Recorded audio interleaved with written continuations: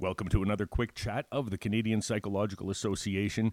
We'll be doing this every day during the COVID-19 pandemic. My name is Eric. I'm the Communications Officer at the Canadian Psychological Association, and I encourage you, as I do every day, to go to our website, cpa.ca/corona-virus, for all kinds of up-to-date resources, fact sheets, and blogs like Coupling and Trauma in the Context of COVID-19. That one is written by Dr. Heather McIntosh. She is an expert in couples, stress, and trauma. And in that blog post, she outlines 7 strategies for dealing with the coronavirus as a couple. We're going to talk about those today. Hi, I'm Heather McIntosh. I'm a prof at McGill and a clinical psychologist, and I do research on couples in distress, most of whom have a history of trauma. So we have developed a model of therapy for couples who are struggling with some of the impacts of trauma and how that affects their relationship. You shared 7 strategies for coping with trauma for couples. I'd like to go through them one at a time, if that's all right with you. Sure. Starting with compassion and harm reduction. What does that mean? Well, I think compassion is a fairly obvious one. You know, that thing that your partner does that drives you sort of insane, but then you go to work and you forget about it and you come home and they've cleaned it up. Whatever that thing might be. Mm-hmm. Leaving socks on the floor, whatever that thing is. Well, now we're on 24-hour lockdown with our beloveds, and we really just need to be consciously, actively working towards acceptance and compassion, because our partners are not going to all of a sudden be different people.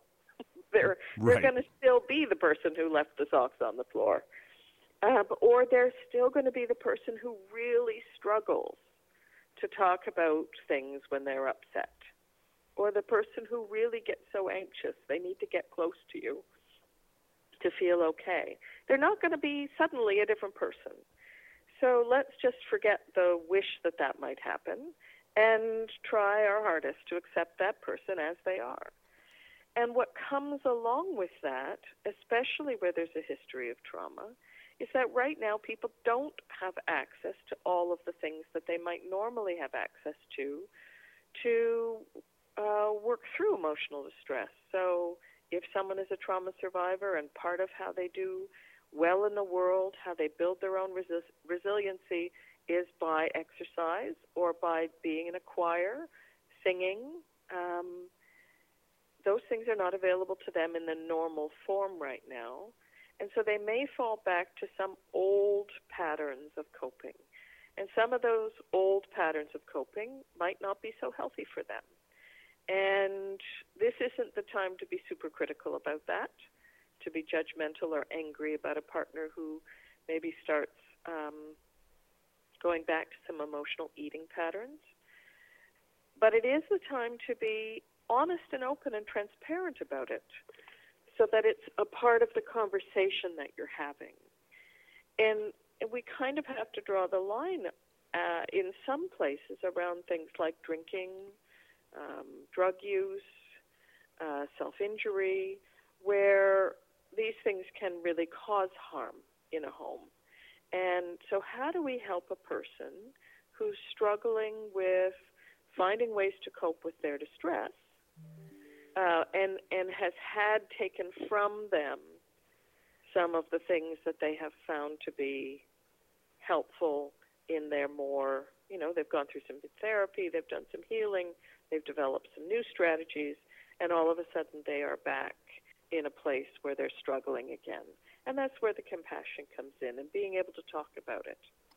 So when I follow my son around after he's finished making himself breakfast, and I put the peanut butter back in the cupboard and put the lid back on, and I put the milk back in the fridge, and I just have accepted the fact that that's what I'm going to have to do, that he's not going to do any of these things on his own, because we're being compassionate, right? Well, it depends how old your son is. He's 20. Yeah, that's just it. If your son is 18 and all of a sudden he's been quarantined with you in your house, it's totally okay to say, dude, we're all in this together. Help me out here. Put the lid back on the peanut butter. But if that 18-year-old is having trouble maybe finishing school because everything's gone off the grid, and separated from their partner for the first time since going away to university, and there's all these things that are happening, and that 18-year-old is at home, then, yeah, we're going to call them to be responsible for themselves as human beings living in your house. And at the same time, we're going to be compassionate about maybe they do need to spend a little more time watching TV or playing video games and not helping as much as you might want them to. Mm-hmm. All right. The second strategy that you have is acknowledging attachment styles. Is this refers presumably to a partner's attachment style? Well, attachment styles are things that we develop as very young infants and children, and they come from our connections with our caregivers. And so if our caregivers tend to be pretty responsive and they're there for us, then we develop what's called a secure attachment style. So we can be pretty flexible. When we have a problem, we turn to someone that can help us. And when that person helps us, we're able to receive the help and we feel better. And, about 70% of people in the world tend to have what we would call this secure attachment style. And so in a situation like self-isolation or shelter in place, someone with a secure attachment style is more likely to be able to regulate their closeness and distance with a partner based on what they feel and need in the moment. So they're probably not going to be as distressed as others might be because they're able to kind of come and go. Now, the other 30% are what we would call insecure attachment styles. And often that happens in the context of neglect or abuse and trauma, where a caregiver has not been able to be responsive to the child, or worse, the person that the child really needs to take care of them is also someone who hurts them. And so, as you can imagine, if the person you need to feed you and house you, and in theory take care of your emotional needs, is also a person who's abusing you, that's going to mess up how you experience connections with other people. And, there's lots of different ways that this can look in adult relationships, but there's two kind of big ones. One is what we would call a more avoidant approach. So I really want to be close to people, but it also kind of terrifies me. So I have to sort of manage that by staying a little bit far away, so I come and go a little bit, but I want to be close to you, but I need lots of separate time. And then the other is called the preoccupied. And that person is like, the only way I can feel safe and okay is if I am right with you right now. So imagine, as often happens, a couple where you've got one of each. And you've got one who's like glue, and the other who would normally go out, and go for a walk and disappear for a little while to regulate themselves, to feel calmer. So part of, again, we come back to the compassion, we come back to the acceptance. This is a thing, and the couple has come up with strategies for dealing with that way of being attached in their relationship, but maybe even in therapy, where they've learned how to understand the dance that they do together. And again, all of a sudden they're in the house. Maybe the kids are running around. Maybe they're having financial difficulties. And as soon as there is distress, our basic attachment styles tend to get amplified. They get bigger. So if I tend to be a little on the anxious side, but I've done some good therapy and I've built this strong relationship with my partner, I'm going to be able to kind of manage that. But put me in a situation where a lot of the resources are removed, there's more distress, and we're together 24 hours a day, those attachment anxieties are going to just steadily increase. So the couple, we would hope that they could talk about it. We would hope that someone who has a more anxious approach would be able to take a time out each day, do some meditation, There's some amazing apps on online for mindfulness guided meditations to just take a little break. And someone who's more avoidant, that we would hope that they would be able to even put it in their calendar at 4 o'clock. I'm going to have a cup of tea with my partner. We're going to check in. Right. That makes sense. Now, the next one is Call Me Seymour. Why Seymour? Oh, I don't know. I just like the name. I like the name, too. It reminds me of Little Shop of Horrors, but that's a long story. It reminds me of Principal Skinner on The Simpsons. See, it's got different ways of resonating with others. But I guess my point is it's a little bit funny. And part of what we're getting at here is, how can we be a little bit funny? So the idea is, at a technical level, what we're talking about is something called externalizing. So if the couple can see the thing that is happening in the world right now as a thing that the two of them are working on together, then when things start to heat up, when they're worried about the finances and they start to fight, when they're worried about who's going to go to the grocery store and one of them is feeling anxious about what that means and they start to bicker, that they can see this thing that's happening as being something that the two of them are experiencing as a unit, as a couple, as a family. And so just, sort of saying, well, Seymour is being a bit of a pest right now. If we call COVID or self-isolation or whatever, we call it Seymour. When things are difficult, we can just kind of laugh and say, oh, Seymour's acting up. We better take a little break. Whatever it is, to just give you a little bit of a break, but that the two of you don't turn on each other. This isn't something that either of you have done to each other. This is a situation that is global.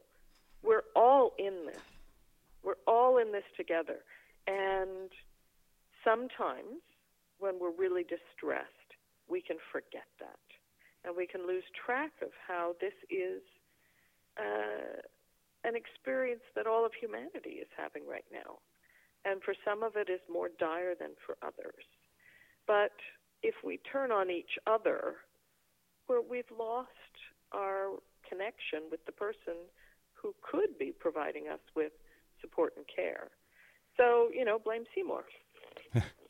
Makes sense. I think I'm going to go with Ichabod. Ichabod, I like it. There's only Although one Ichabod, that I know doesn't he of. lose his head somewhere along in the story? I feel like he's chased by a guy who lost his head. I don't right. really remember You're right. the whole thing, but yeah. Yes, no, you're right. It's the other guy who had the headless horseman. That's right. So two of the points that you've written down here are strategies: soothing and seeking safety, and then also seek safety if necessary. Why are those two different strategies? Well, they're two different strategies because in those particular points, I'm really speaking to trauma survivors. I'm really speaking to people who have a history of trauma, maybe in their growing up times. And the first is about, on the one hand, I've said it's okay to default to old strategies if you're not hurting yourself or others. But the other thing is, we know that connection with others is a source of well-being. And so I guess I'm really just encouraging people who've, they've done some work, they've done some healing, they've been working hard, they've built a strong relationship, but maybe they're still turning to other things and other people for comfort. That's not going to work right now. So maybe just take the risk to try to connect with your partner in a way that feels safe as possible. These things don't have to feel perfectly safe. They just have to feel tolerably safe. But the other piece is more about the experience of those who are living in violence now. And especially when there's a history of trauma in growing up times, sometimes it's actually hard to identify when something is dangerous. Because if the person who feeds you Cheerios in the morning is also the person who comes into your bedroom at night and assaults you, that can make it very hard for a child to know who's safe and who's dangerous. And so in a situation where you're in self-isolation, it may be the case that the potential for violence is enacted, that it rises up. And I really know that so many of us are trying hard to follow the recommendations of public health in terms of staying in and not going from house to house and being really careful with social isolation. But the reality is that if there is a need to get out, then a person needs to get out. 911 will still respond. Yes, there's lots of medical things that are taking up the services of first responders. But if a person calls 911 because they themselves or their children are at risk, they will come. And the shelters are still open. And AA is running groups online. And Al-Anon is running groups online. So don't stay at home in a dangerous situation because you feel that, the world's on fire right now, so who am I to ask for help? Ask for help. And you do say that, it's okay to default to old habits in a situation like this. You also say to try something new. Well, why not? Yeah. You're at home. You want to try yoga? I am just so inspired by the creativity of people across, the universe at the moment. The things that people have figured out how to put online is amazing. Piano lessons, violin lessons, choirs, people doing virtual plays, people doing virtual writing groups. There are so many offerings. Knitting, how to learn how to sew a dress. There are so many things that have been put online. Many of them are free. And so, why not try something new? Because if it doesn't work, what's the harm? You just say, well, that wasn't for me. But if you happen to be in a situation where you do have access to the internet and you've always thought you might learn how to play the piccolo, this could be the time. Give it a try, and you might find that your time in isolation is a whole lot more fun. Well, I asked my mom around Christmas time.